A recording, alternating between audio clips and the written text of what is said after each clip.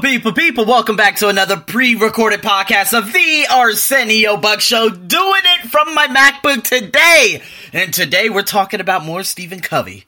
Stephen Covey, Levels of Communication. While I was reading this, I said, man, this could be of value to a lot of people, especially those of you who are in relationships. So basically, I created this graph. Of course, I saw this graph a little bit in Stephen Covey's book, and I said, you know what?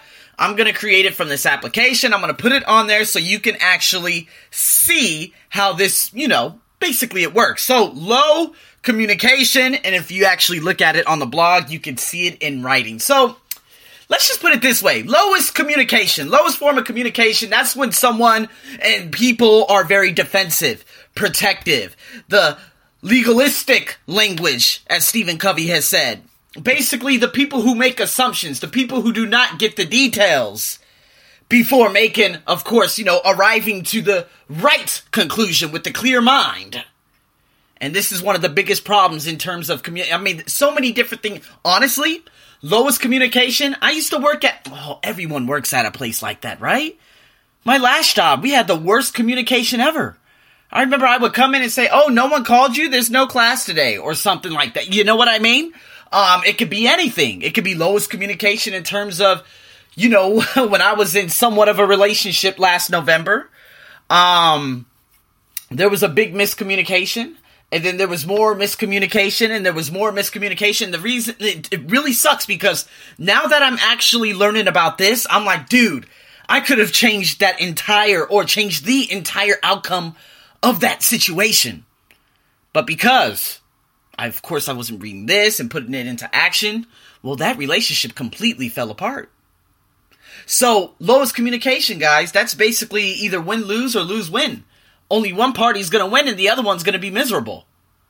So, while, having those forms of massive miscommunication. Dated back 10 years when I used to have a girlfriend way back when I was a damn child. There was too much miscommunication because, honestly, I would call her every day. She was in California on her little vacation for 3 weeks. She did not pick up anything. None of my calls. And when she did, she was, oh my gosh, she was an animal beyond belief. She literally made me cry out loud, and my mom had to take the goddamn phone away from me. See, guys, when this breakdowns in terms of communication like this, it's going to lead to hostility, and no one's going to win. I can promise you that right now. And a lot of people are operating at this level. It's always a win-lose or a lose-win. One party is always going to be angry. Have you ever saw a happy couple? A genuinely happy couple. Okay, maybe on the beach somewhere in Santorini or something like that. But I'm talking about everyday people being on, going to the store, doing this, doing that. They don't look content. They look like they're dying together. Now, that could be, of course, because the relationship is falling apart. Or it could be because there's just so much communication breakdowns. And so if we move up to the next level, there's a little bit of trust. It's called a respectful compromise. Now, Stephen Covey, he labeled it this way. He said respectful communication works in independent situations and even in interdependent situations. But the creative possibilities are not open, such as, how open they would be if you use synergy. In interdependent situations, compromise is the position usually taken.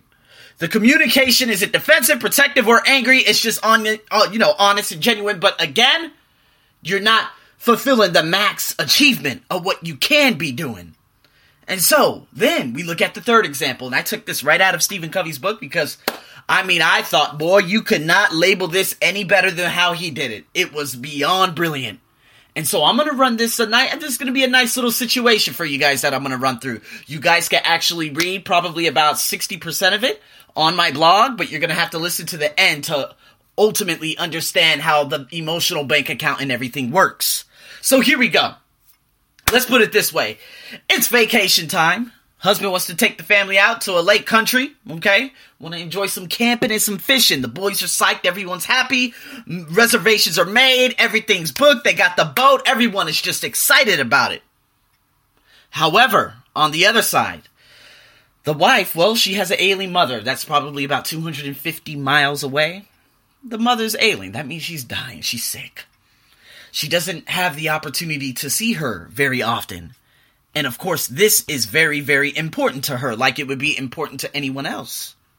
So, ultimately, what's happening right here? This is going to cause major... it's going to be a negative emotional bank. It's going to be overdrawn completely if they don't have these interdependent skills. And this is how most relationships go into this. It's going to be a lose-lose situation. There's no win-lose or lose-win. The father can say, you know what? I have to cancel all this and do all this, and then we'll have to go over there, and the boys are going to be miserable at your mother's home. So let's do this breakdown right now. So the father and the mother speaking. Here we go. The plans are set. The boys are excited. We should go on this fishing trip, the father says. The mother, however, says, but we don't know how much longer my mother will be around. And I won't be able to, I won't be beside her. This is our only opportunity to have enough time to do that. The father goes on and talks about, hey, you know what? I've had all year long. And we've looked forward to this 1 week vacation. The boys would be miserable sitting around your grandmother's house for a week. Or your mother's house for a week or whatever it may be. It would drive them crazy. Besides, your mother's not that sick. And you have literally your sister that's not too far away that could actually take care of her.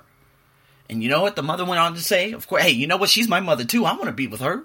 The father says, hey, you can phone her every night. And we're planning to spend time with her at the Christmas family reunion, remember? And see, the thing is, there's nothing happening right here. Everyone is just making excuses, and the bank accounts are getting even more. There are just withdrawals coming out constantly with every reply. So the mother goes on to say, she's like, you know what? That's not for 5 months. It's July right now. You don't even know if she's still going to be here. Besides, she needs me and she wants me. The father goes on to say, hey, you know what? She's being well taken care of. Besides, the boys need you too. The mother says, you know what? My mother's more important than fishing. And the father says, you know what? Your husband and your sons are more important than your mother. See, that's going to transpire into an argument. That's ultimately going to lead to a deteriorating relationship. That's going to lead to a lot of hostility and a lot of anger. And everyone's going to be angry. The boys are going to be angry. There's no compromise. And it's just a massive lose-lose situation. Everyone goes through this everywhere in the world. However, or maybe, if they cultivated the habits of effective interdependence, they approach their differences from an entirely different paradigm. Their communication is on a higher level. Because they have a high emotional bank account, they trust an open communication in their marriage. Because they think win-win, they believe in a third alternative, this alternative, a solution that is mutually beneficial for both parties. Because they listen empathically and seek first to understand, they create within themselves and between them a comprehensive picture of the values and the concerns that need to be taken into account in making a decision. That's right out of Stephen Covey's book. So what happens? Now, of course, that's where the blog ends. Because I want you guys to come on in here, and I want to tell you word by word exactly how this can ultimately work. Because a lot of you, I know you guys make these risky and crazy decisions every day, and you guys are like, dude, this is going to help me a lot. Well, let me give this to you. This combination of those ingredients that I just stated, it's going to ultimately propel you to a high emotional bank account. Thinking win-win. Seeking first to understand. It creates the ideal environment for synergy. You know, Buddhism, the real Buddhism, not the Thai Buddhism, but the real Buddhism calls it the middle way. Okay? And middle does not mean compromise. It means higher. The apex of a triangle. So, let's break down this situation again from a different aspect. So as the mother and the father, the husband and the wife, as they communicate, the husband really deeply feels his wife's desire, her need to be with her mother. He understands how she wants to relieve her sister, who has had the primary responsibility for taking their mother's care. He understands that they really don't know how long she will be with them, and that she certainly is more important than fishing. And the wife deeply understands her husband's desire to have the family together and to provide a great experience for the boys. She realizes the investment that has been made in lessons and equipment to prepare for the fishing vacation, and she feels the importance of creating good memories with them. So, they pool those desires. And they're not on opposite sides of the problem anymore. They're together on one side. They're looking at the problem, understanding the needs, and working to create a third alternative between them. So, of course, the husband says, you know what? Maybe we could arrange another time within the month for us to visit your mother. I could take over the home responsibilities for the weekend and arrange for some help at the first of the week so that you could go. I know it's important to you to have that time. Or maybe we could locate, of course, a place to camp and fish over there close to your mother. Never thought about that, right? And so the boys wouldn't be, just climbing walls, and they could be doing so many other things that's more closer to your mother's home. We could even plan some recreational activities with the cousins, the aunts, the uncles, which would be an added benefit. You see, that's not compromising. That's working together as one, looking at the problem on the same side of the equation. See, that's synergy. See, they communicate back and forth until they ultimately come up with that solution. Of course, that solution that feels, good between the both of them. It's better than the solutions either of them originally proposed, and especially the arguing. It's better than compromise. Instead of transaction, it's a transformation. They get what they both really want and build their relationship in the process.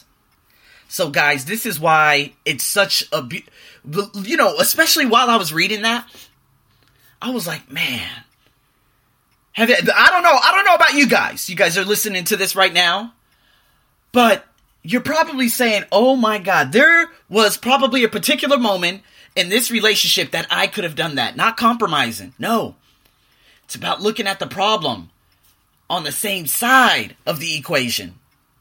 And coming up with different options. Be like, okay, listen, I got it. Your mother. All right, so this is what we're going to do. Your mother's sick. I've booked out everything. How about this? We find a place closer to home, okay? We could get something whereas I could take the boys out, on different days. And we could do this. We could do that. And then, of course, you could stay home. I could pick you up. I could bring you some food. We'll stay there during the evening. We'll go out back during the day. Take care of your mom. I'm telling you, man, and she would be so damn happy. Because basically, you and the boys are still happy. And at the same time, you guys are still taking care of the mother. God damn, that is a damn good deal. See, that's what I love about learning personal development. Because that nice little couple of pages that I just, of course, read to you. Oh, man, that has probably helped you a tremendous amount. And if you guys find this useful, as always, share this with other people out there. If you liked it, share it. If you shared it, that means you liked it. Again, thanks for tuning into this podcast. Guys, there is a potential. I'm not going to say 3 podcast interviews, but I got one tomorrow morning. Bree Seeley. She's actually been on NBC and PBS and a couple of other things. We're going to be talking about, of course, mindfulness. We're going to be talking about a few other things. And then I got one of my main guys that I work out with, an absolute beast of the East. His name is Mark. He is Thai, but he does not look Thai. We got a lot of funny things to talk about. This is going to be a more laid-back interview. And then I'm trying to get a girl that has done the Spartan Ultra on my podcast. We're going to wait and see if she actually emails me back. So I'm very, very excited about these guys. So many great things coming to you guys. And hey, just stay tuned for the rest. As always, this is your host, Arsenio, over and out.